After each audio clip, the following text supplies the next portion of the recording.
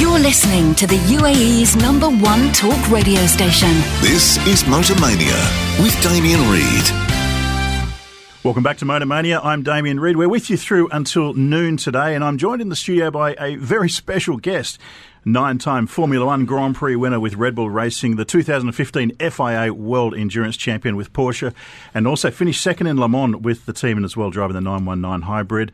So not surprisingly, he is a Porsche ambassador, and I'm very happy to welcome to the studio Mark Webber. Good morning. Good morning, Damien. How are you, mate? Very good, mate. Very good. I can think of worse cars to represent. I mean, seriously, Exactly. man, what a gig. And I'm not just saying this, the 911, I've been saying it for years, it's the best sports car in the world, bar none. Absolutely. Yeah, I think all the Formula One drivers, deep down, have a Porsche somewhere tucked away because even if they're not allowed to, they have them. So, it's an iconic car. It's been so legendary on the racing track and as well, as I say, during the week, wherever you're driving. It's a timeless, beautiful piece of machinery, understated, sexy as well. So, they work well. Unbelievable. It's sensational. Now, you're here for Icons of Porsche. It starts later this afternoon out at the Dubai Design District, D3. It runs right across the weekend, and I'm going to be seeing out there tonight anyway to check out what is an amazing display of everything to do with Porsche.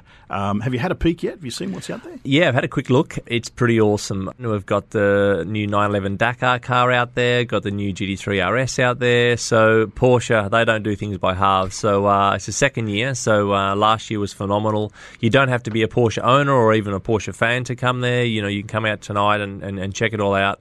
I think it's open from 4 o'clock onwards. So, there's something there for everyone, for the kids as well. So there's music playing and awesome food. And, iconsofporsche.com. You can just register there. It's free. And it's going to be absolutely awesome. Have you seen anything like Icons of Porsche anywhere else in the world where it's just a massive collection of people chasing the same mark? We have lots of really cool events around the world, so Porsche are pretty used to putting these type of phenomenal events on, but obviously it's got to have a regional feel, which this one does. Obviously, with the safari, so the outdoors, obviously we can bank on the weather here, so there's lots of really good and nostalgic reasons why it should be here, but also the products that we have on display here, a real reflection of what the embodiment of sort of what's gone before us and what we've got coming in the future. They do it well. It's really slick. It's organised, sensational. We've got some art sections as well, so there is absolutely something for everyone. And we've got some other awesome racing drivers here. Timo Bernhard's here and Jackie Ickx. So fantastic. Pretty, yeah, they're both two Porsche legends. So looking forward to hanging out with those guys. You mentioned racing drivers. I find that racing drivers fall into one of two categories. Generally speaking, they're either mad about classics and have garages full of them and the whole lot, or they're just over the business of cars and tinkering with cars and trailering them around to racetracks, and they take it. That's for them. That's the business. Where do you fit into all this? Are you a classic car guy, or are you like that was work? Yeah, not really a classic car guy, to be honest. I mean, I certainly like looking at them. I don't really want to spend too many hours sort of restoring and putting effort into, getting them going again, which is not really the case, obviously, for Porsche because we know how reliable they are. So they're pretty much, I do have one, and it's just been, the thing's just incredible. You don't start it for ages, just go there, bang, starts, off you go, and it's so low maintenance, which is awesome. So, yeah, but I think you're right. Definitely there's some drivers, like I got a good friend of mine, Dario Franchitti. Dario is just like, he's fastidious with his Porsches and his cars and what he's got, and so he's in the other box. I like looking at other people's love for the product and the passion, and certainly it's something I certainly respect. Let's take it back a bit. When did you first realise that you wanted to get into motor racing? When did you feel that sort of urge to go, right, this is it, on the track for me? Yeah, I think that I started on motorbikes at a young age, so sort of 6 or 7 on motorbikes, and then from there, 4 wheels was something that was probably a bit safer. My mum was not overly keen on the 2-wheel passion, so a few accidents, of course, here and there, and then, when you're so young, you know everything, right? So you're an expert at everything, even at 12. I think that racing go-karts, of course, really enjoying that. There was nothing really else on my mind. I mean, I did a lot of other sports growing up. I played tennis, played cricket, played golf, played Australian rules football, played a lot of sports, which I think my father was very cute at making sure I was distracted, that I wasn't getting involved in any other action in town, let's say, getting up to mischief. But sport for me was such a great thing to do at a young age because it just taught me resilience, taught me about, obviously being a team player. And then when I went into go-karts and had some success there, I thought, okay, this is something which, now this is everything. This is my life. I love this. I'm not making any sacrifices. Because people talk about sacrifices. I made all these sacrifices. Well, I didn't make any sacrifices because I just bloody love doing it. The rest is history. I texted you a few years back, and I think it was around about 2018, might have been through social media or somewhere.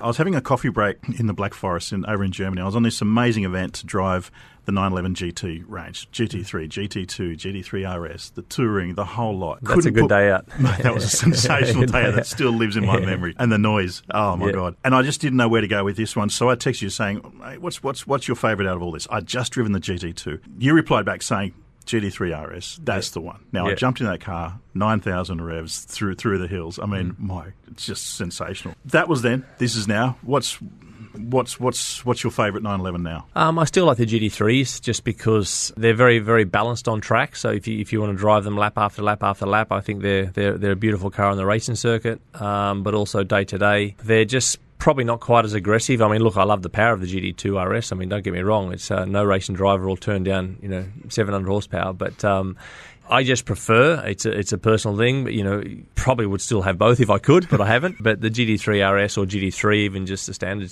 when I say just the standard GT3, it's still an amazing car. Clean. I've done some very, very long trips in it with my wife in through Europe and just how comfortable it is even for a passenger. And, the big 90-litre tank, it just goes all day, and it's just super versatile, still turns heads, like it's amazing, a lot that I'm into that, but obviously it's still just on that balance of actually, looking really clean, the styling's nice, but just the functionality of the car is absolutely world class. So that's my favourite 911. Yeah, we had the GT3 on Motormania a few months ago, and honestly, it's one of the cars with the most popular feedback from everything, and it was just, and at the time I was thinking, how can you make this car more hardcore? Not easy, and they've done it with the RS. I mean, that is just a phenomenal weapon. The latest GT3 RS is certainly that. It's extremely quick, a lot of downforce, not for the faint-hearted, but Porsche continuing pushing the boundaries on giving the customer what they want, more downforce, more exhilaration, and probably, I think, leaning on what we're known for, and that's obviously still phenomenal braking, phenomenal cornering. I mean, I can't say everyone can do power.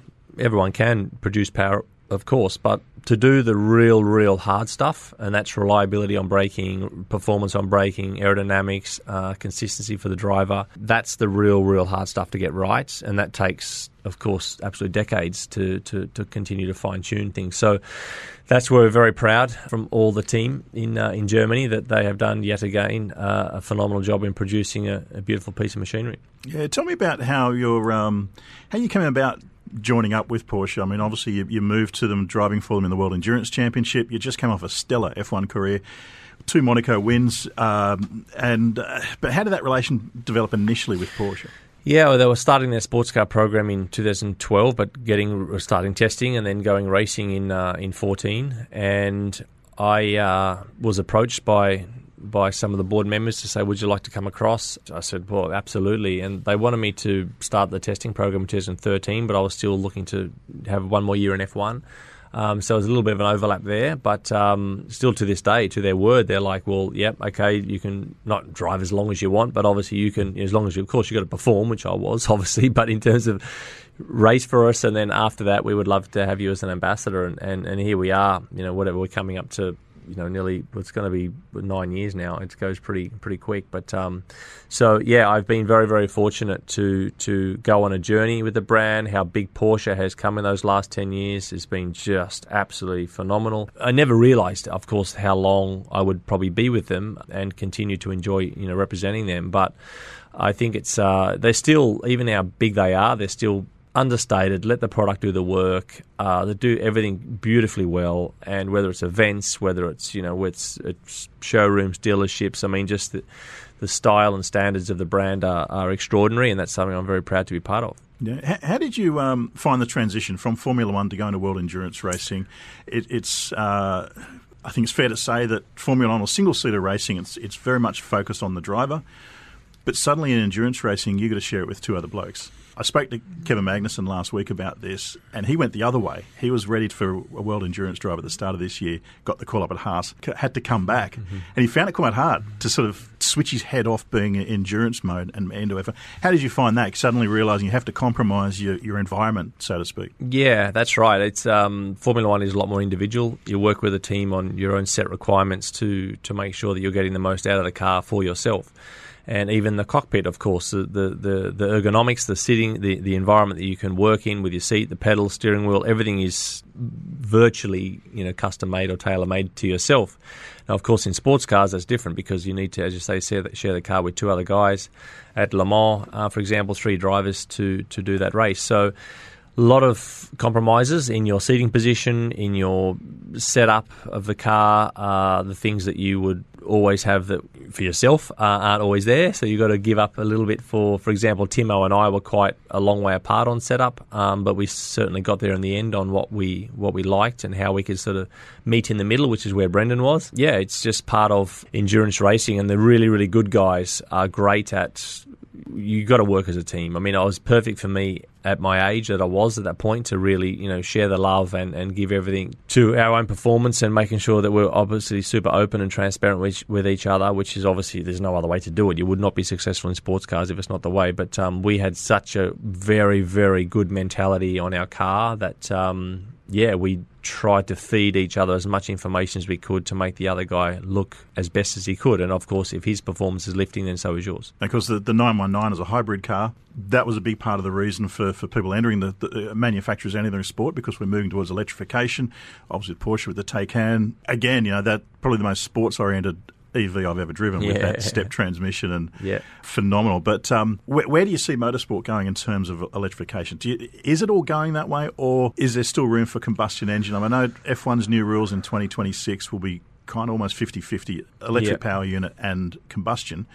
Still room for the combustion engine in motorsport? Yeah, I think they're sitting on the fence right now. Yeah. Everyone is still looking to have really good electrification tech, which is still going through its infancy. You still could say it's still, the Taycan, for example, is as you say, of course we're biased, but we believe, is the most sporty and the most, reliable and in terms of style and everything. It's the best electric car in the market in that sense. But it's got the 800 volt battery from the 919, so it's gone from the racetrack to the street car, and that's something that, again, Porsche are very proud of, that we take that type of technology that's been proven in a race-winning environment with our race cars. But that's the electrical side, electrification side. But then you've got obviously the combustion side, which is still, in terms of when we talk motorsport, yes, there is still, and Formula One and look at the US. They're not even look at NASCAR. Look at certain series over there. They're so far away from thinking about going electric. It's incredible. But and then Europe is a little bit more the other way, and trying to find, as you say, sort of some sort of hybrid scenario where the combustion engine in the future still has some sort of R&D component that they can use on street cars. Now, let's see, motorsport and the governments in terms of what's happening on the street, what they want in terms of legislation, and what the motorsport want in terms of the market is a very, very fascinating topic right now. I'm sure it is. I'm sure there's what governments and legislators want and what manufacturers can deliver, I think, are quite far apart. Personally, at the moment, there's a bit of work there to go in the middle. Let's talk about motorsport for the moment, and you're the perfect guy right now. You're in the middle because you're, as I said, you're an ambassador with Porsche. You've also been with Red Bull Racing. Obviously, those guys were talking earlier this year about getting together, Porsche wanting to enter Formula One. The negotiations went their own way for reasons that have been documented. That door is shut. But do you think we'll see Porsche come back to Formula One at some stage? Not sure. I think they're just regrouping. Now, whether they do remains to be seen. But at the moment, of course, there's no further comment on that one, actually. Okay, so we just wrapped up the season here in Abu Dhabi. What's your take on how this year went? Did it live up to the hype, the new rules? I think that the dominating season from Red Bull, obviously Max won, so many races, and the championship was finished extremely early.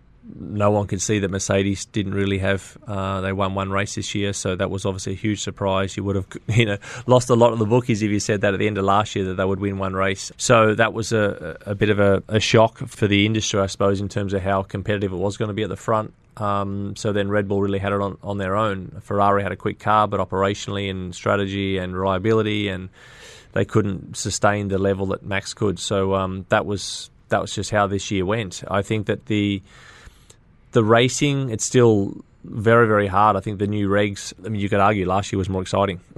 So you could argue, you know, have the new regs hit the spot. Who knows? We'll see what they table for the next round of regulations when they probably go back on something. Who knows? I don't know. But, you know, the cars this year for the drivers have certainly been very heavy. So I know that's a topic that I would like to try and consider for the future, try and get the weight out of the cars because they're just getting so heavy. Because I don't think anyone hit their weight target. Alfa Romeo did, didn't they? Yeah, I think it was a very aggressive target to hit for the manufacturers. And just the slipstreaming, I think, is probably not as powerful, so they don't tow as well on the straights because they used to tow very well, you know, in straight line, you know, because there was obviously a lot of drag in previous generation of cars regulations. Now these cars are a lot slipperier.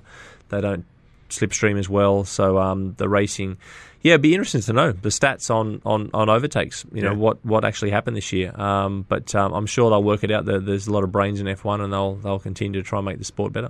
Yeah, now the boys and girls are still down there. Well, they're just wrapping up now in Abu Dhabi at Yas this week. They've been doing testing for Pirelli, for tyres and for the young drivers. You're obviously Oscar Piastri's manager. He's jumped into the McLaren for the first time.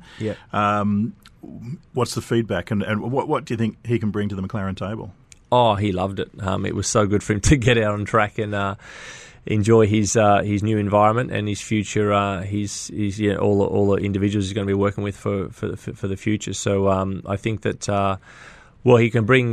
He's certainly young, and I think that's something which, you know, they'll keen on. The McLaren have always, you know, whether it's with Lewis or whether it's with Carlos or Lando or any of the young drivers, they certainly give young guys a chance, which was awesome. So he's. He goes about his work quietly, and obviously there's been a bit of there was no news in the summer break. There was only one story, and that was obviously Oscar. And the media just were obviously they just got a life of its own, and they just kept going on it. There hasn't been one word from Oscar, but everyone's got an opinion on him at the moment. So he just goes about it nice and quietly, and he's looking forward to next year. I guess that's from my perspective, that's the thing that sort of indicates the true talent of the guy. Is that I can't remember in 30-something years of covering and following Formula One, of a guy who has been the key to the driver movements who hasn't made his debut into F1 yet. Because once that was settled down, then it all started to play out. Yeah, I think it just. I suppose it was Fernando really. It was Sebastian retiring. That was not a surprise, but it still needs to happen, right? Like the market looked blocked.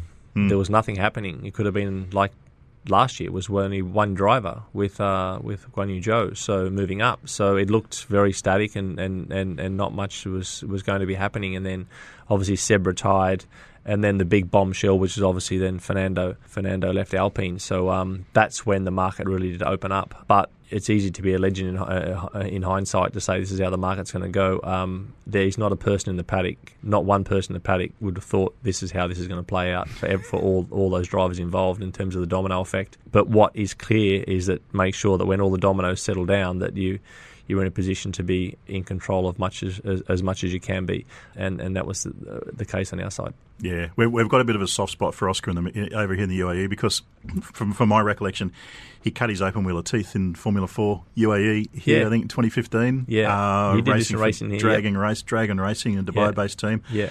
We've nurtured two F1 drivers who are debuting next year because Logan Sargent also made his debut in the same year. That's here right. At the Dubai Autodrome at Yas Marina. So they did race each other, yeah. As an Aussie, I'm proud that Oscar's getting into F1, but I'm doubly proud because as a UAE motorsport representative, it's good to see Oscar and Logan. Good to see some new talent coming through. There's some really strong, just across the board. Of course. I think it's always good for F1 when we can have, look at Max arriving, look at Charles arriving, George, Lando. I mean, this is, sometimes people don't like the change of scenery, but it happens. Young, fresh blood, especially the ones that deserve a really red hot go. Ones that aren't bringing big financial packages, obviously that's a different story. But ones that have actually done the apprenticeship in the right way and ticked all the boxes, then it's great that the industry realises that talent and gives them a go. At the other end of the scale, Daniel Ricciardo just announced that he's going back to the Red Bull family. Yep. Is that a natural route back into Formula One? I mean, we've seen the likes of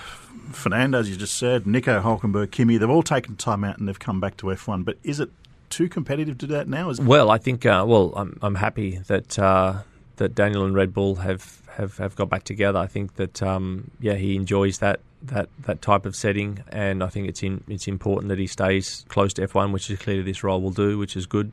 He's had a long career, great career, 13 years. So it's been a very successful career for him. It's a business where I think that the driver market is so unpredictable to actually predict what's going to happen. So I think that I'm happy he's not leaving properly. He's gonna stay with Red Bull next year, and then who knows where that might lead to. Yeah, I'm personally glad to see him around the pits. He's a ray of sunshine to see him. He's around. A big responsibility while the sport's so big now. Yeah. Obviously, he brings a lot of energy to it. He brings a lot of personality to it. And Netflix was made for him in many ways in terms of his as I say, they've just loved his style, and I think that the narration, I suppose, of Netflix a little bit harder for European drivers to sort of cotton on to that. I suppose that type of brief of Netflix, but I think that Daniel was right in the hitting zone for them, and it was a perfect marriage. And he's helped the sport so much. Because of that, and purely, and Daniel showed other drivers the way with the off-track stuff to, just from the personality side. And look, you can't force this. Kimi was never going to be like Daniel. That's just the way it is. But everyone loves Kimi for different reasons. And then Max is obviously is about he's the performance guy. So I'm not saying that Daniel wasn't. I'm just saying it's people put people in boxes of actually what they bring to the sport. Yeah, they all bring certain things for sure. Seb Vettel retiring, 4-time world champion. Unbelievable response from everyone in the paddock, from the media and from the crowd to see him go. From what he's done in recent years, was really he's attached himself to a lot of people. Sport brings out some intense rivalries at the time, and then things settle in. Yeah. Your relationship with Seb was pretty fire at the time. How are things these days? Yeah, it's good. Yeah, we get on well. Yeah, I thought it was. I think the farewell was a bit over the top, but anyway, it was. It was. I was like, geez, mate, this is it felt like this was the biggest farewell any driver, which is fine. God knows what Lewis is going to be like. If Seb's is like that, I think we're going to start Lewis's about a month out. It'll be 2 years of farewells. Yeah. And your thoughts on Max Verstappen? You mentioned Lewis. Are we seeing another are we entering another era of greatness like Hamilton, Senna, Schumacher with Max? Yeah, I think so. Yeah, I think that I think they're going to be very hard to beat again next year. Who knows? I mean, it might be balanced up. Mercedes might come out of the box very, very strong. There is predicted to be some management changes at Ferrari. Let's see how they go down. But Red Bull are stable management-wise. They're stable driver-wise. They're stable with many things, as are Mercedes. So I think that's a good strength. But let's see. But Max, some of the races this year, I think you could have put him in.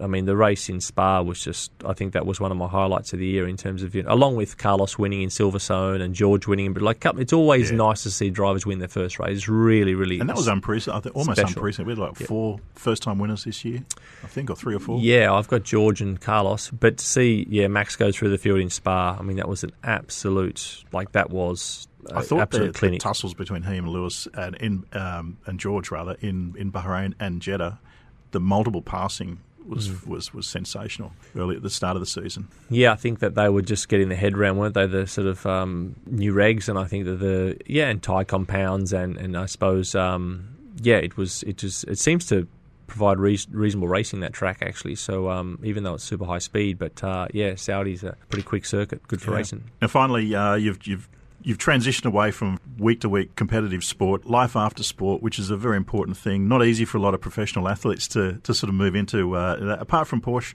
what else is keeping you busy these days? Well, I do some work for Red Bull, do some work for Rolex. I'm involved with Noah Media Group, which is a production company in the UK. I just did 14 Peaks, which was sensational, I've got to say. Congratulations. On Netflix. So if you haven't watched 14 Peaks on Netflix, watch that. So that was one of our documentaries. We've got Villeneuve-Peroni coming up and working on some other cool projects as well. So that's taken a bit of my time, and a bit of TV work and other personal missions in the background, some other investments here and there. So it's good, mate. As you say, it's not easy for sports people to retire. I suppose the scheduling and just the planning and everything goes around how organised you are. But I've got the same team of people around me as I did to this personal I'm talking about in terms of just in my own little team. They've been with me 17, 18 years. So, so we're pivoting and they're trying to say when you're going to slow down. And 47 next year. I don't know, maybe on a 50. The year I'm 50, I might have that year off. But You're still a young bloke. Yeah, exactly. Still very young. And, mate, I enjoy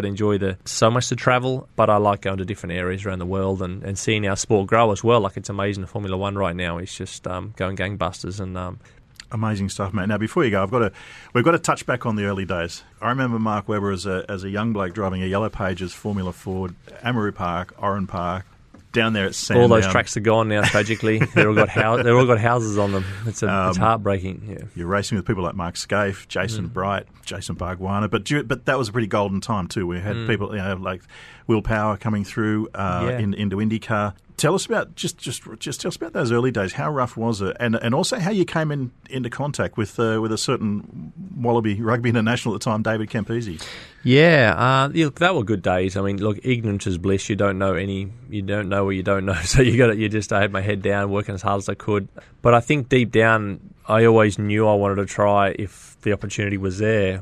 And my performances were there to try and get over to Europe and stay in Europe because, of course, when I left Australia, a little bit of tall poppy syndrome in Australia, that's how it rolls down there sometimes. But people are saying, he'll be back in 5 minutes, he won't last long over there. And then, obviously, 25 years later, I'm still over there, which is... so it worked out okay. But you're right, it was really good that, again, I had there was Jim Richards was a famous touring car driver down there, and he said to my dad, Jimmy was so good to my old man, and they're just some really, really good quality people with no other agenda. And that was still just rate Jimmy so as the nice. best touring car driver. Oh, such a nice guy, and the family, Stephen Richards and that. Yeah, so some good people with the right intentions, and that was really great for us as the Webber family. And then David Campese, he grew up in the same town as I did in Queanbeyan, and then there was a little bit of I was really struggling in '97. I was on 43 pounds a day as a driving instructor.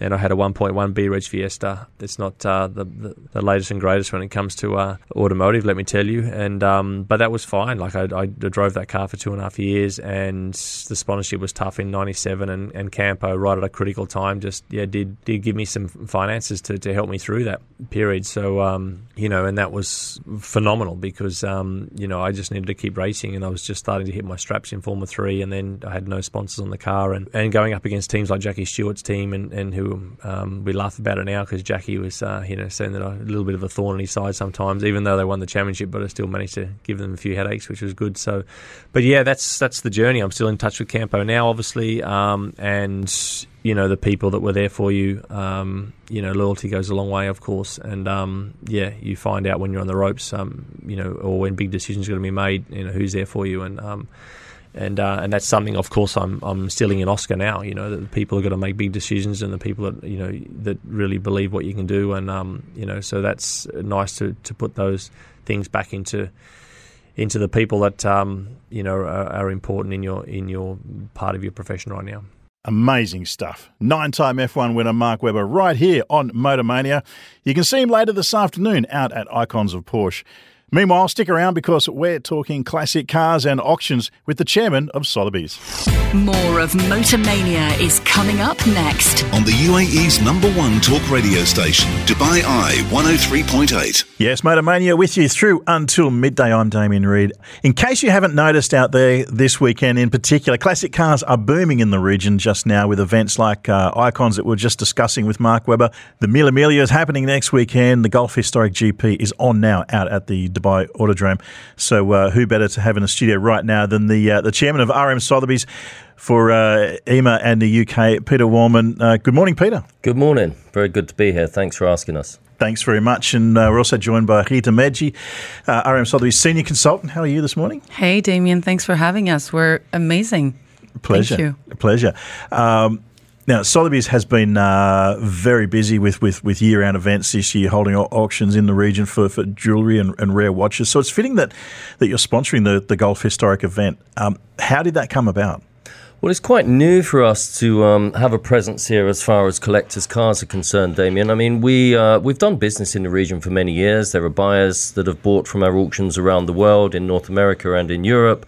We've also consigned cars from here to other auctions. But actually, to have a physical presence, I came here in March this year, having recently rejoined RM Sotheby's, having a little pause, and a good friend of mine said, look, you should really have a close look at the Middle East. It's changing, it's exciting, there are events going on, and we met a few of the organisers of the Mille Miglia, and we know the organisers of the Gulf Historic Grand Prix. Also, we're partners with Canostra Events that organise a Concours d'Elegance in Abu Dhabi, which we attended last weekend, and I was inspired. I was really inspired. Meeting some of the people that organised the Cars and Coffee, and we saw a few classic cars on the road, and I just felt that there was an alignment. And our impression in the past was that collectors here were very private, very discreet, and perhaps that was the case a number of years ago. But it feels to me now, through Cars and Coffee and those events, and seeing people at other events around Europe, that there's an appetite now for the community and the social aspect of it, as well as the just the collecting nature. Yeah, and I noticed, going back a few years ago, your organisation actually held the first ever international car collector auction, which was back at 2019, the Abu Dhabi Formula One Grand Prix. 40 cars went under the hammer. We hadn't seen too many things to do with classic cars before that event, but still, it was reported as $31.3 million, so 115 million dirhams went through there. And it took place straight after the Grand Prix. A massive turnaround in terms of people's attitudes, in terms of classic cars being something that's desirable here. Traditionally it's a market that's been about new cars, about supercars, about performance cars. But we're seeing that with classic cars now. What was the feedback? You were back in the UK when that went through. What was the general feeling back then about the Middle East being an opportunity? I think it's important to note that we don't just sell what people may consider a classic car from the 1950s, 60s or the pre-war era, Damien. We're looking at modern supercars, rare, low-mileage examples, and in fact, a trend in the market at the moment is for the sort of 90s, the poster cars, from the F40 to the F50, the Enzo, even LaFerraris are now collectible. So there are collectors buying these cars via auction of all generations, and we're very keen to attract a younger audience. But the feedback was good. I mean, we had the auction itself on the track. It was part of the event itself. I think the challenge of holding an auction as part of a huge spectacle like the Formula One is everyone has a lot of things to do, and you need to get them focused for 3 or 4 hours, and that is a challenge. But being on the start-finish straight at the circuit, the Yas Marina circuit, it's exciting. I mean, the people you meet, the atmosphere you can create. Overall, as you say, it was over 30 million. We were delighted with the result, and I definitely think that's given us some confidence to look more closely at possibly hosting auctions again in the future. Yeah. Ether, you were out yesterday. I caught up with you yesterday out at the Gulf Historic event. Absolutely, it's heaven for anyone who's into classic and historic race cars. Names at Alboreto, Schumacher, Ivan Capelli's March. I mean, incredible historic stuff there. Jeff Brabham's old IMSA car as well. What was your feedback? What was your feeling from yesterday? Well, Damien, since we've all here in this room been in cars for a long time, it's so refreshing to see so much diversification happening in the automotive industry in front, and especially in Dubai, where I came here 20 years ago. And yes, we did our part in contributing to the automotive scene and sector. I'm thinking of old friends, old journalists, regional offices and dealerships. We've all done our parts, but I think that this is a new era coming up in the Middle East, and especially in Dubai, where a younger generation is much more is hungrier for knowledge, is hungrier for the passion and enthusiasm that was there in the 80s and the 70s and the 60s. And I think that they're ready to share this. They're ready to showcase it in the Middle East. And what's better than classic cars, Formula One cars from those amazing years? So I think that we are here as RM Sotheby's to really contribute to this car community, curate it, speak more about classic cars, maybe even influence younger generations to drive those classic cars, to own them, and to be able to carry the legacy that they carried with our generations. Interesting point, because what I consider a classic car is probably not what other people consider to be a classic car.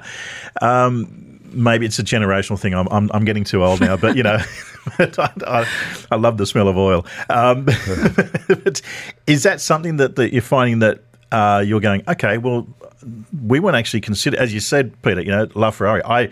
I still think that's a new car because I drove it, in my mind, I drove it down not long ago when it was launched. But that's now considered a classic car. So it's a different kind of feeling here compared to, say, traditional markets like Europe and that sort of thing? I think what's quite interesting, we were commenting just last night, leaving the circuit, there's a ex-Alain Prost Ferrari 643, a 91 car. And we were walking out of the circuit and saying, that car still looks quite modern, a fabulous bottle, the John Barnard design. Yeah. It's one of the most beautiful, I said modern era Formula One cars, but in fact it's 30 years old. And if you go back 30 years from then, you've got Jim Clark, you've got 1961. And if you start to add up the numbers, it makes us all feel very old. But when you relate it in that way, so I don't think the time is the issue when a car was built. It's about rarity, it's about performance, it's about, what attracts collectors, having something that, not too many other people can have, and something that's unique. And uniqueness also comes from its racing history or its ownership history or its colour scheme or provenance. There are so many different dynamics that play a role in uniqueness and collectability. Yeah, I'll tell you what, it made me feel quite old yesterday because that 643 Ferrari, I was reporting as a Grand Prix journalist when that was competing, as was the March of Ivan Capelli's car as well, and it made me feel, a little old. But anyway, stick around, guys, because we're going to continue talking about the classic car scene in the UAE. This is Motor Mania. I'm Damien Reid. We're with you through until midday. You're listening to the UAE's number one talk radio station. This is Motor Mania with Damien Reid. Yes, welcome back. This is Damien Reid, and you're still listening to the only interactive car show on radio here in the UAE. It's Motor Mania, and we're talking classic cars at auctions, and are still joined by the chairman of RM Sotheby's in the region, the UK, Peter Waldman. Thanks for sticking around. Thank you so much, Rita Medji. Thank you for hanging around. We could talk for hours about what's going on right now with classic cars. In fact, we were during the break. Peter, You're a genuine proper enthusiast. I know this. What got you into the world of classic cars? Well, Damien, it's a second career for me. In fact, I worked in the advertising industry prior to getting into cars. But my father always loved cars. In fact, he sold an Austin Healey 3000 to get married and didn't stop talking about it. I think we only have one photo of that car in the family. But, we've never been collectors. But I remember seeing what we consider now classic cars from the 60s on the road as a boy. It was things that, the glistening chrome, the glistening bezels on the instrument panel, wire wheels in particular, and the spinners, that sort of James Bond feeling of that thing spinning around. And, Scalextrics, I guess, the Scalextric set, which I was gifted probably when I was 2 before I knew what it was. But then I worked in the advertising industry for a number of years, but I moved to Milan because my wife's Italian, and that's how I crossed over. And I've had my personal E-Type Jaguar now for 34 years, so I bought it. So I've always loved cars. I've always had a couple of classic cars. In fact, I've always driven them since I had my driver's license, and I was very fortunate to have created, I guess, the opportunity to move into this industry. Amazing. What's something that you really want to tick that you want to have? In the industry in general, in classic. I think that the Lusso I saw yesterday is something I really wanted to drive, the 250, and then we have a Lancia Integrale at the Gulf Historic Grand Prix as well that might be taken in a spin later after the Historic Grand Prix. Yeah, definitely. Amazing. Yeah. I'll tell you, Peter, my story is a little bit similar to yours. I did the Mille Miglia in 1990. as a young boy. And I was so smitten by it. I thought I have to have something like that. I couldn't afford anything like that, so I bought a 105 GTV 1750 Alpha. I still have it. Yeah. When I bought it, I said it's never for sale. Never. Yeah. I was 18 or something, not selling it, and I'm still restoring it 30 years later. But it's a part of me. Look, thanks so much for joining us in the studio. And we're really looking forward to seeing more of the classic car scene kicking off here with the help of RM Sotheby's in the region. You're listening to the UAE's number one talk radio station. This is Motormania with Damien Reid. Fix it or flip it. Yeah, tell us about your car. We'll tell you how much it's worth. This is how it works. It's easy. We need the details about your car. We need the make, we need the model, we need the year, the colour, the mileage. Send them to 4001 or via the ARN Play app. But of course, it's not me who's giving you all that expert advice. We've got our own expert in the studio. I'm joined now by automotive entrepreneur Naz Chowdhury, who, judging by your social media, Naz, you had a fantastic Grand Prix experience exactly a week ago. Tell us about your Formula One weekend down at Yas. Yeah, it was a great experience. You know what? Thank you for having me back, first of all. It always is. The whole Abu Dhabi Yas Island, it lights up. It's got an electric atmosphere, so really, really enjoyed it. And for all the motorheads out there, it really is a busy season, isn't it? There's just so many things going on. If it's not Formula One, like you said, it's Gulf Historic. You've got icons of Porsche. So this is really the time for all automotive and motorheads to thrive, and I'm really enjoying every minute of it. Oh, totally. I was only thinking last night, you could actually relocate if you're in Europe or somewhere to here for these months, because next weekend, then of course we've got the Mille Miglia. Exactly. If you want to stick around a bit longer, we've got the Golf 12-hour, we've got the Dubai 24-hour GT races, and before you know it, we're back to Formula 1 and Bahrain again at the end of February. It's incredible, isn't it? And the best thing about it all is we have the weather to go with it as well, right? So we've been cooked up all summer. This is the perfect time to be out and about, enjoying these cars, enjoying these shows, and excellent time of the year. But what I'm loving right now too, because I'm a bit of a classic car aficionado, is classic cars. Aren't we all? are big right now. You're into your classic cars, of course. What are your attractions? What do you look for in a classic car? It's one of those love-hate things. People say that there's two times you enjoy a classic car: the day you buy it and the day you sell it. Right? It's like a boat. Exactly. It's like a motor yacht, isn't it? But there's just something about them, right? It just takes you back to that real analog way of driving. For me, it has to be the air-cooled Porsches. Anything 930, 964. Although we've seen a significant jump on their prices in the past couple of years. Haven't we? What? More than double, triple. But honestly, just that feeling, that nostalgic feeling, they're just incredible. Forget crypto, buy a Porsche. Exactly. Seriously. Forget crypto, buy a Porsche. Exactly. But then, of course, you just have to worry about the maintenance or the running costs. But I think what you have to do with that is just expect that it's going to spend half of its life in the garage or a quarter of its life in the garage. As long as you can manage your own expectations, things like the battery's going to die, it's going to misfire. But in my opinion, that's all part of the fun as well, isn't it? So as long as you can manage that, you can have a great time in a classic car, especially this time of year. And I'm seeing lots of nice cars coming up the woodwork now. You're seeing them up and down the roads 100%. And things like that. Yeah. It's really nice to see. Have you bought classic cars at auctions, or what do you prefer, privately or through word of mouth or at auction? I would love to buy a few more air-cooled Porsches. You just don't find them, really. I mean, you look at the listings, you may find the odd car here or there. Auctions are great, but there isn't much choice here in the UAE, really, if you think about it. I mean, you can't get from a car from an auction internationally, but then you have to worry about shipping and logistics and handling. So I think there's a really thriving classic car market. I just don't think there's enough classic cars in the region as of yet. So people are starting to appreciate the cars now. People are starting to bring them into the region, cherish them. There's a whole ecosystem around them now with, of course, these events. And then you have garages and workshops that are now starting to cater and specialize to these type of cars. So I really believe that this is a region, an area which is going to grow and just get bigger and bigger, really, over the next few years. Absolutely. I couldn't not agree more. There were no classic cars when I moved here. It's crazy, now isn't it? That I've seen. Exactly. It's changed so quick. Classic car registrations is another thing of course. They've revised number plates a year ago. They look really nice now. They were brown, if you remember. Now they're white with a little yellow tag. And everyone's Love improved. Yeah, really, really nice. Yeah. Yeah, reminiscent of the old days. Yeah. Right, so let's get started. We've had a few questions already. Most of them, I've got to say, don't have names on them. If you do send a text in, please include your name. We'd love to know who you are so we can have a chat with you. But we do have one here from Jonathan. Jonathan has a Ford Ranger Wildtrak 2016, bronze in colour, immaculate condition, and it's 92,000 kilometres on that one. Hey, John. Great car. I think it's got decent resale value. I don't know if you've got service history or not. So remember, guys, just as much information as possible in order for me to give you the most accurate price possible. Assuming it has a decent service record and nothing crazy in terms of accidents, I'd say around 110,000 dirhams. They are fairly desirable cars, especially this time of year. People like to go out, pack the family, have a little barbecue, and it's the perfect little pickup just to throw everything in the back and drive out to the desert for a weekend. So it's a good time of year, Jonathan. Absolutely. And I'll tell you what, also with the Wildtrak, I like it too. But I'll tell you what, you probably get a pretty good dollar for it now because the Raptor is coming out onto the market. The Ranger Raptor I think is coming out here soon. It's been a hit in other markets.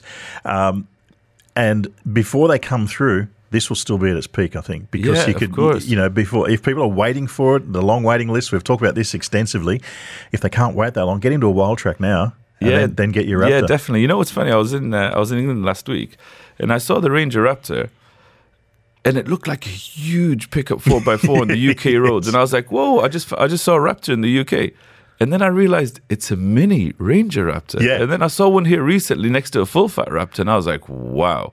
This thing's incredible, but it was made, in my opinion, for the smaller European markets. But I definitely think it's going to do well here as well, just because people want something different, people want something new. It's funny, isn't it? Because it's made it's made in Thailand. But it's also the model that's being sold in Australia. And my motoring journalist colleagues back there are going crazy about this massive Ranger Raptor. And I'm going, guys, you haven't seen the F series. Seen the full fat, right? Brilliant. Okay, let's go to another no name here. Please include your name. It's a Mercedes. It's a GL 450, 2011 model. It's got 172,000 kilometres on the clock. Full options, silver grey. Asking what they can expect for it. And this is the big SUV, the GL 450 Mercedes. Yeah. Okay. Stranger. Sorry, we don't have a name here, so I can't. Great cars, phenomenal cars. I mean, in terms of, a 10-year-old plus car, that's a comfortable 7-seater for the family. They really, really are great cars. The downside, as the seller probably knows, is the maintenance costs really get fairly high on these. They've got the air suspension, which generally fails quite a lot. There's a lot of electrics on board, and with the age and the kilometers, it could cost quite a fair bit to maintain this car and keep it on the road. I mean, I've seen people spend 15,000, 20,000 dirhams a year just to maintain these cars. Wow. And because of that, the value does depreciate quite a lot. People know this. So in terms of today's market price on such a car, I'd say 30 to 35,000 dirhams. And my advice on this is, if someone were to come and put in an offer, if it's 1,000 or 2,000 less than what you wanted, just accept the offer and let it go. Because the following week you may get hit with a bill of $5,000 and you just keep on spending more and more on it until you find the right buyer. So somewhere in the mid-30s, really. Wow, okay, fair enough, yeah. Deepak has got an Audi Q7. It's a 2010 model, 161,000 kilometres on it. Unfortunately, I haven't got any further details as to what spec that Q7 model is. Yeah, so with those, they start off with the entry-level 3-litre. They go up to the 4.2 Quattro in those days. Again, you know what? Very similar story to the GL450, actually. They were competitors back in the day. Yeah, they were indeed, 2010, 2011, they were both 7-seaters, both came from, the German powerhouses, both similar kilometers. Now, what's interesting is they're both worth roughly the same price as well. So there you go. It's around 30,000, 35,000 dirhams. Of course, if it's the 4.2 Quattro S-Line, probably a little bit more. If it's a basic 3-litre with the small 17-inch wheels, probably a bit less, but there or thereabouts.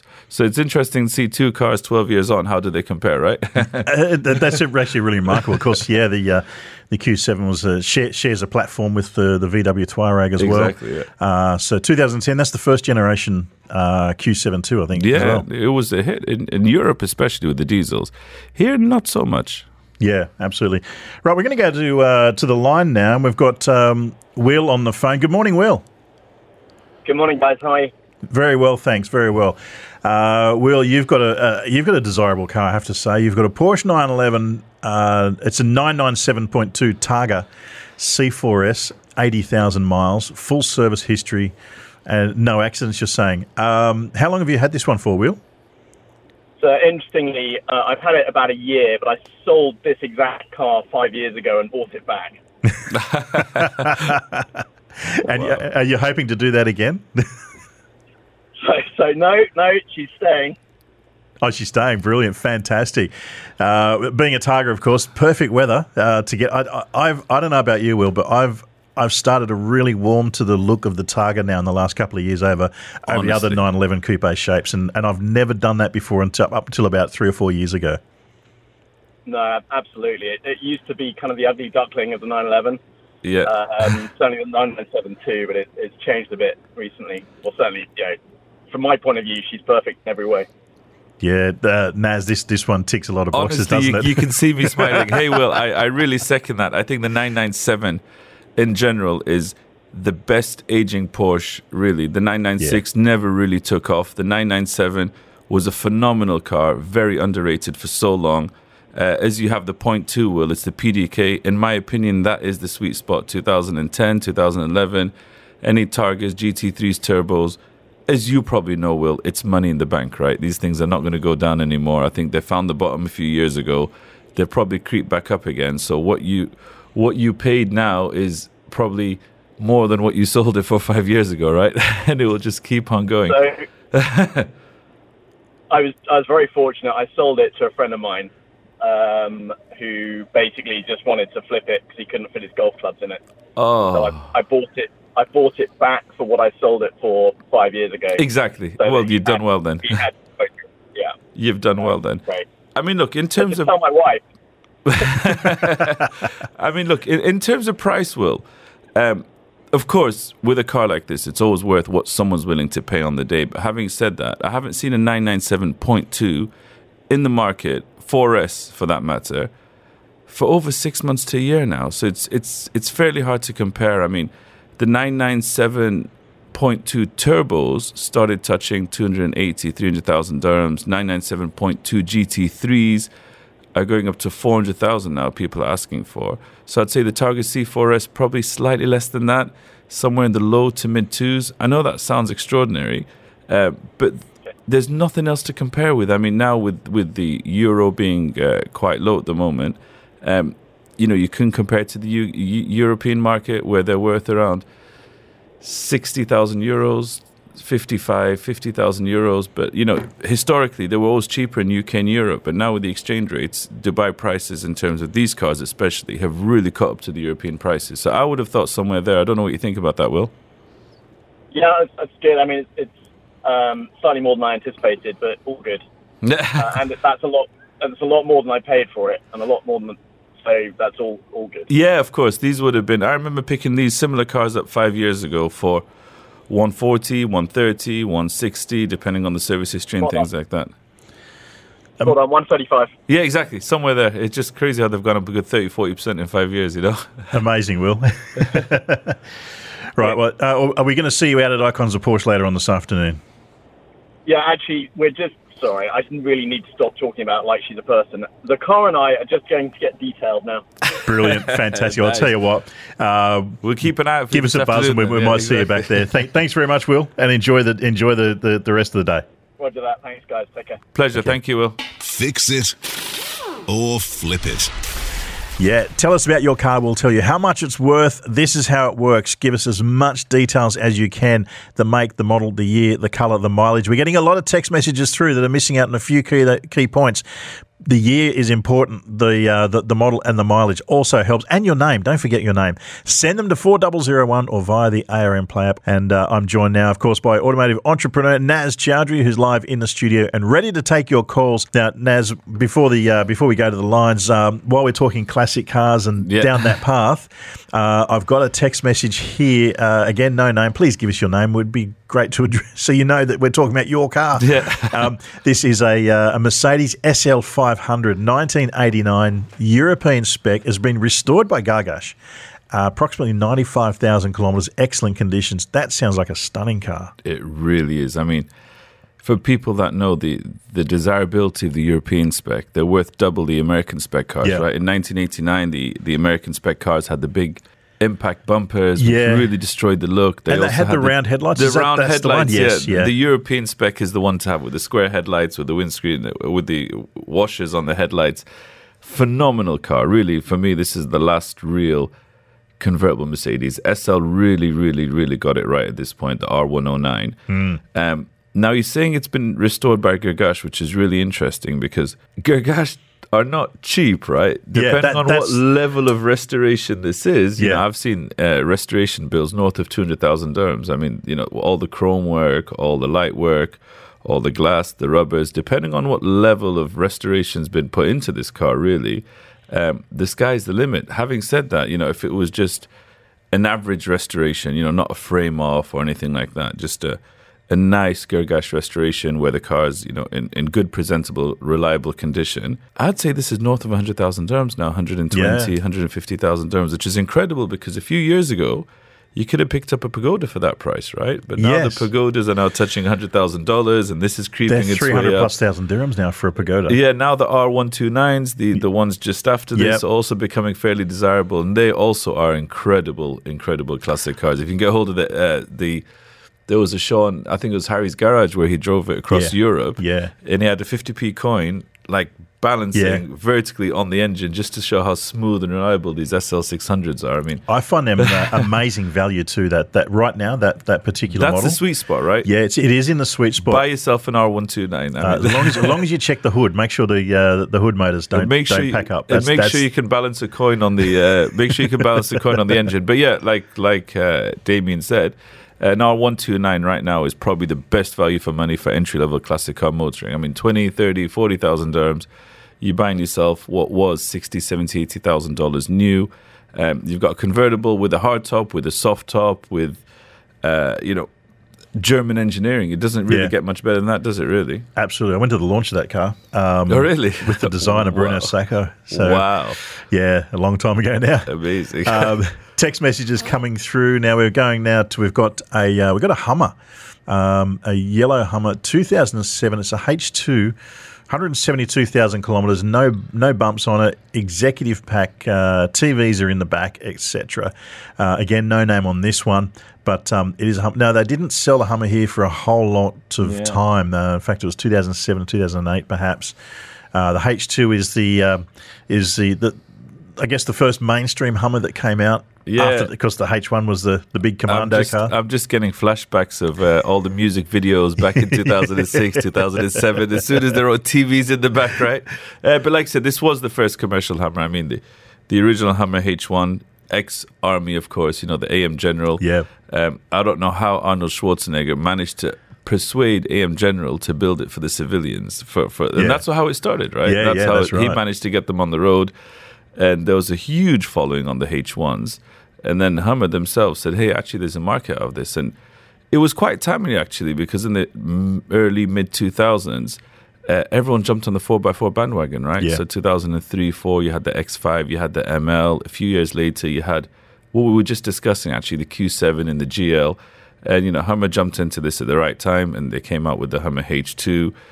They realized it was probably a bit too big, and then had the H3 model out, and then they stopped them. But recently, as you know, they've launched the new electric one. So let's see how that goes. Took that for a run too a while ago over in the US. Yeah. So I saw the lights at the front. Does that actually tell you the charge, or is that just a gimmick? So the lights strobe across to show you when it's parked how much charge you have left on it. Has the crab walk that moves sideways. It's wow. So we digress in terms of this yellow Hummer. It took us down a Hummer path, Hummer history.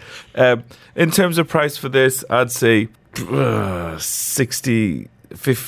to 60,000 dirhams. Sorry, I'm being a bit vague because there was a bit of a facelift, and I'm not sure if it came in 07 or 08. Being the facelift, I'd say 55 to 60. If it is the last of the pre-facelift, and I have to apologise because I don't remember when they actually switched over, then maybe a bit less, 45 to 50,000 dirhams, just depending on whether it's a pre or post-facelift. Fantastic. Now, Chris, again, we're going down the classic car path here, Naz. Chris has an MGB GT, British Racing Green, 20,000 miles on a new engine, I'm guessing that is. looking for what should he expect to sell it here. Now, the MGB, You have one, don't you?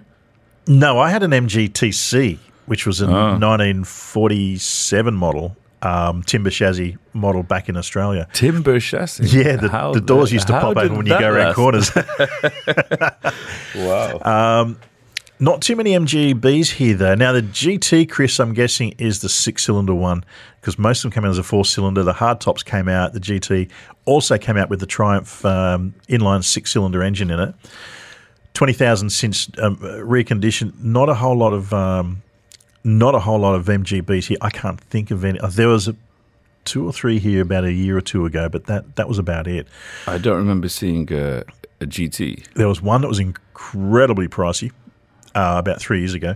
Really? Yes, yeah. But I don't know about you, Naz. I mean, knowing sort of that era of kind of classic cars, I'd be looking at, say, somewhere in the 60s to 90,000s is a very, very big ballpark figure. I don't know about your thoughts. Yeah, I mean, it's just one of those cars, isn't it? I mean, on paper, it has the right thing. It's a 60s, 70s car. If I'm not mistaken, it was designed by Pininfarina as well. Yeah.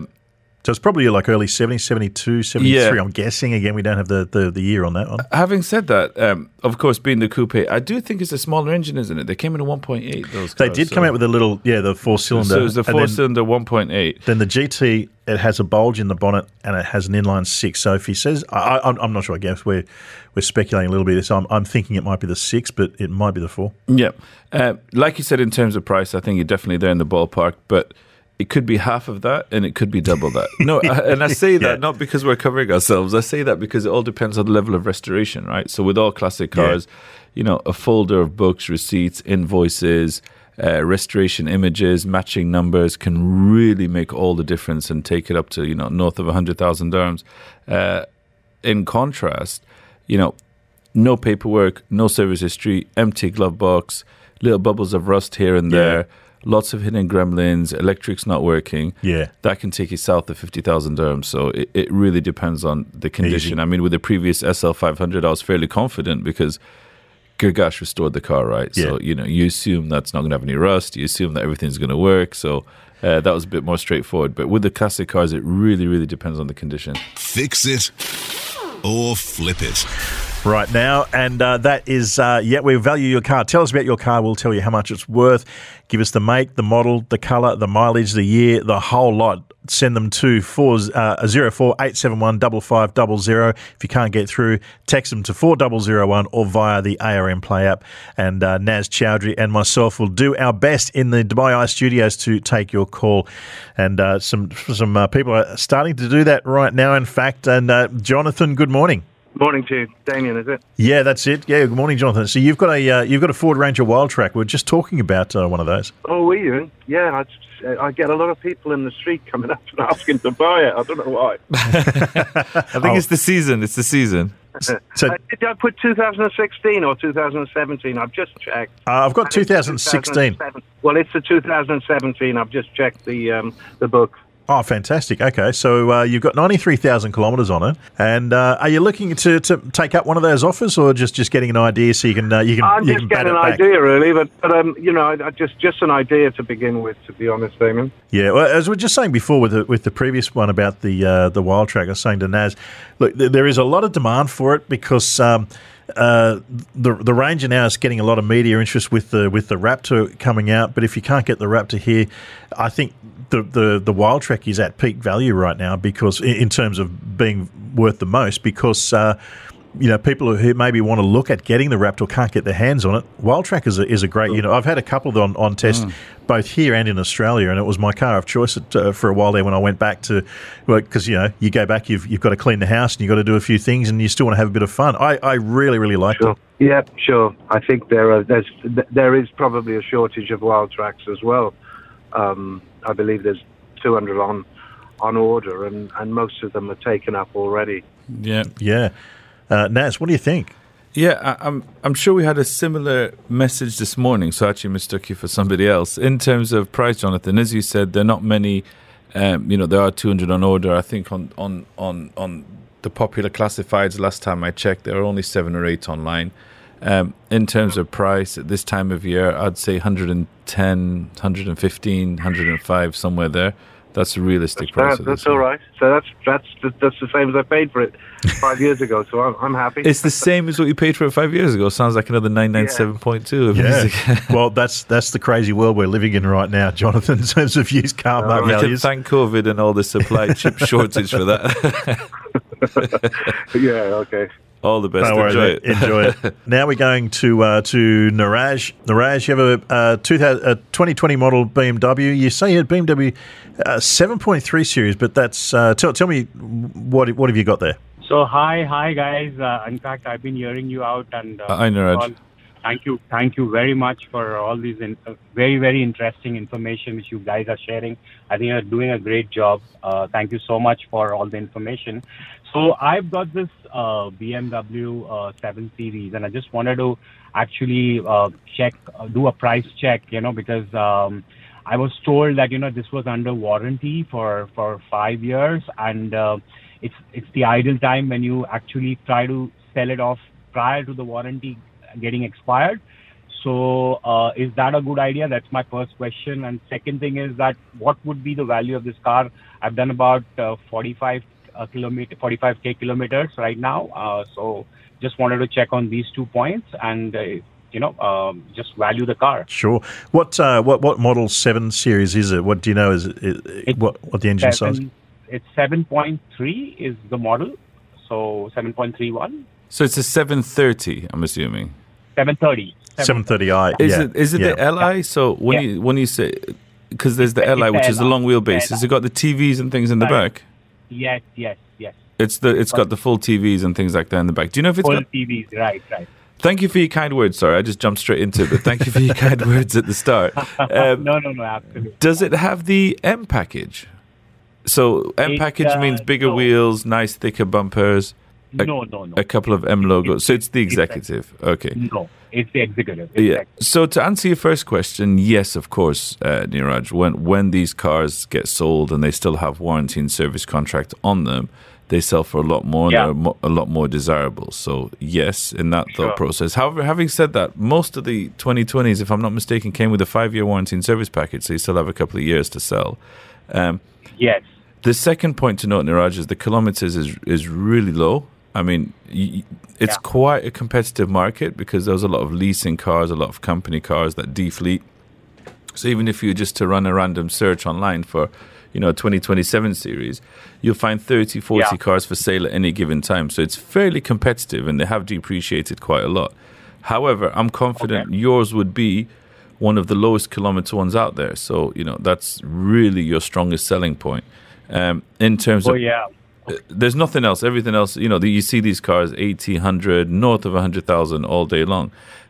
In terms of pricing, being the executive pack with the TVs, but not being the M pack, I'd be confident to advertise this car around 239, 249, 239, somewhere there if you're not in a rush. 249 with the kilometers and just sit back and wait, really. I mean, it is a desirable car with the fuel prices. The 730 is a good thing now. Everybody wants the 750 M package, but people now are more conscious of the fuel, right? So 730 is not a bad thing. Right. But I'd say somewhere around there, just shy of 250,000. What were your thoughts on that, Niraj? How do you feel about that? I just wanted to know even how much does the color of the car matter? Because I've got a very unique color, which is the maroonish BMW, which I don't see it nowadays, So will that also have an impact on the pricing, or usually it is the regular colors which are accepted? So as a general rule of thumb, what I found in this region is white, black, and the pastels, the greys, the silvers are always the most desirable, simply because they have a larger target market audience, right? 8 out of 10 people would buy a white car or a black car or a silver car, but maybe 3 out of 10 would buy a maroon car. Having said that, if you wait long enough for the right buyer who wants to stand out, who wants to be different, there is a buyer for that car, right? But it's just about finding the right buyer. Okay. I wouldn't advertise the car any less. I think what's more important than the color of the car is the condition of the paintwork. Especially with these cars, if it's had a bit of repaint in the past, a bit of accident history in the past, that can significantly impact the price by 10-20% really, but there's this magical word here called original paint. So if you advertise a car, one of the first things people ask is, does it have original paint? And if it doesn't, then the price really dips. So regardless of the color, if it's got the original paint, I'd still be confident in 249. If it has had some body work in the past, you can knock 10-15% off really. Okay, that makes sense. Thank you. No problem. No problems, Niraj. Hope that works. Thank you. Right, now we're going straight across now to Ricky Jawel. We're talking more Ford Wildtracks, I think. Ricky, good morning. Hey, good morning, Damien and Naz. How are you? Very well. Very well. Now you've picked up on it. This is what we find with Motor Mania. We find we get themes. It's the trend, and, right? You've got a 2015 Ford Wildtrak. Tell us more about it. So it's a 2015 diesel 3.2 engine. I bought it in 2015, and then now I think it's done 190,000 kilometers on it, and it's time to go. It has got some minor mechanical issues, but nothing major. I'm just thinking about how much will it be valued at. Yeah, Naz, we're talking about Wildtracks, but this is a little different though. This is the diesel, the 3.2 turbo. One of the first as well, yeah. Thanks for calling in, Ricky. I mean, in terms of price, what I'd say first of all is you said some minor mechanical issues. Now, what's minor for you might be major and turn somebody else off, right? So, if you know what these mechanical issues are and if they're going to cost very small, insignificant amount to get them right, I'd get them done first before I advertise the car. If people come to buy a car with 190,000 kilometers on the clock and they see an engine management light on, for example, you might know that it's just a small sensor which is only cost 800 dirhams. But for a prospective buyer who sees an engine management light on, they just run away. So if it is insignificant mechanical work and you can get it put right before you advertise, I'd definitely recommend doing that. The last thing you want is to scare a potential buyer off. In terms of pricing, there is a tough one really, because although they're desirable, it's a little bit older, the kilometers are a bit on the higher side. But there aren't many in the markets. Weighing up all these things in my head, I'd say 75,000 dirhams, somewhere there. Wow, that's. I bought it for like 110,000, and now it's like my work car, a work pickup. Workhorse. Yeah. So this like 70,000 or even 50,000 is lottery for me. Nice. Yeah. Nice. Well, you know what? You bought it, 2016, you bought it at the right time. Since then, the new car prices have gone up, a good few percent every year. Off the back of, we say this every time, the supply chain, the logistics, the inflation, everything's literally gone up, hasn't it? So, anyone that, as I said earlier in the last thing, anyone who bought a car 2019-20 is really in the money now. Brilliant, Ricky. I hope that's answers some questions for you. Yeah, thank you so much. I appreciate you taking my call. Have a good day. Thank you. Enjoy the day. Thanks very much. Fix it or flip it. But of course, we do have a little bit more time, so tell us about your car. We'll tell you how much it's worth. Just the make, the model, the year, the colour, the mileage. Send them to 4001. Naz Chowdhury is live in the studio with me, and I we'll do our best to answer your questions. And on that note, we're going straight to the line now, and Asl is on the line. Good morning, Asl. Hello, good morning. Good morning. So you've got a BMW 116i. Tell us more about it. It's 2014? Yes. And the mileage is 270k, which is really a high mileage. Wow. Yeah. So I'm wondering if we can go for to sell the car, or shall I hold it, or shall I go for auction? What is the best solution for me? Yeah. May I ask, how long have you had the car for, Asil? 5 years. So did you do most of the kilometers? Almost, yes. Has it been fairly reliable in this time? I mean, the 1.6, has it caused you many issues? No. Okay. Everything is going well. It's BMW. It's really... They're solid. If you drive them well and you service them well, they are solid. I'm impressed that it's done that without many problems, really. I mean, look, in terms of pricing today, you're lucky that the market's quite hot right now. But even having said that, to find someone who's going to buy 116 with 270 on the clock would be a bit hard. In terms of pricing, I'd say the right price to advertise would be around 25,000 dirhams. People will be offering around 20,000. Now, what else can you buy for that? Not much, really. I mean, you've got a lot of car right now.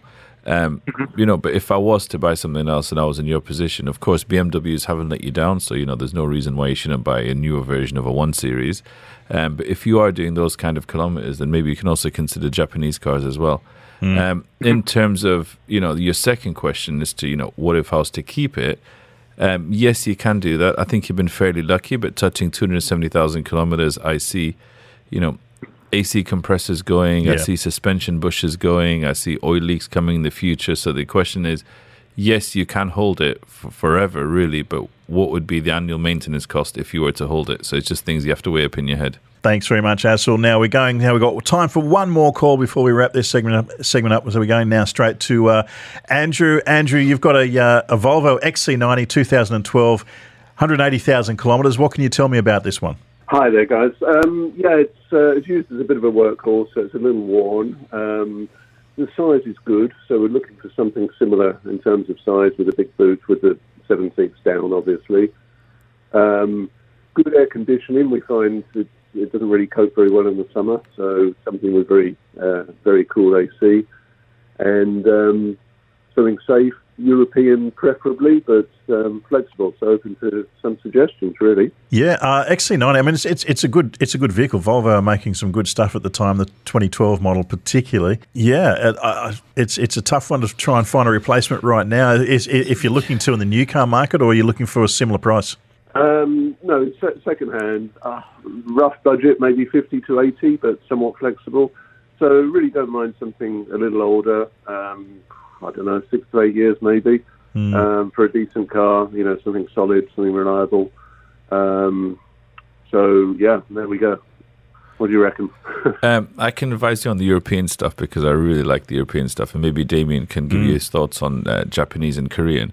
I think an X5 will be a great car. 50 to 80 range in today's market, you'd pick up a 2014, 15, nice 7-seater, the newer shape BMW X5. The AC is really good on them, so that's what triggered me when you said the AC is not so good on the Volvo.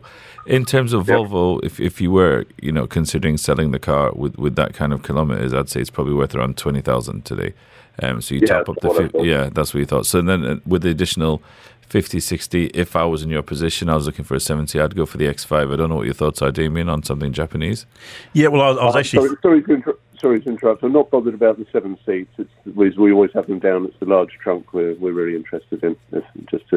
Okay. Yeah. No, I was actually going down the same European path, X5 or maybe even the Audi Q as well, perhaps. But in terms of Japanese style, you can look at the Nissan Pathfinder or the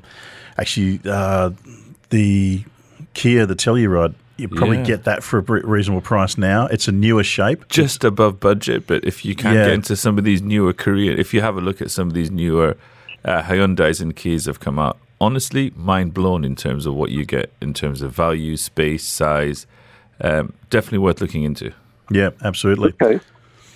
So Andrew, so you've got some options. Then you can save a few if you want the newer shape, newer style. You can go for the Japanese.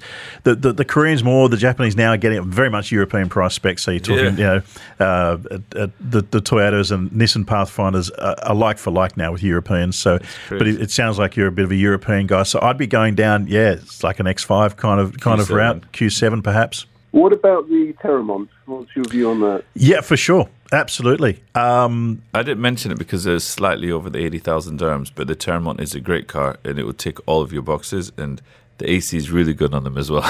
Yeah, and they are selling, in terms of new car spec, they're gone. You just cannot find one now. Desirable. But 7-seater, good value for their price range. Yeah, as Naz says, it's a little higher than what you've got here with the XC90, but definitely take it for a run. See what you think. Okay, that's really helpful. Thanks a lot, guys. All the best, Andrew. Thank you. Enjoy the show. Thank you. Will do. Thanks very much, Andrew. And that's about all we've got time for Fix It or Flip It for this section.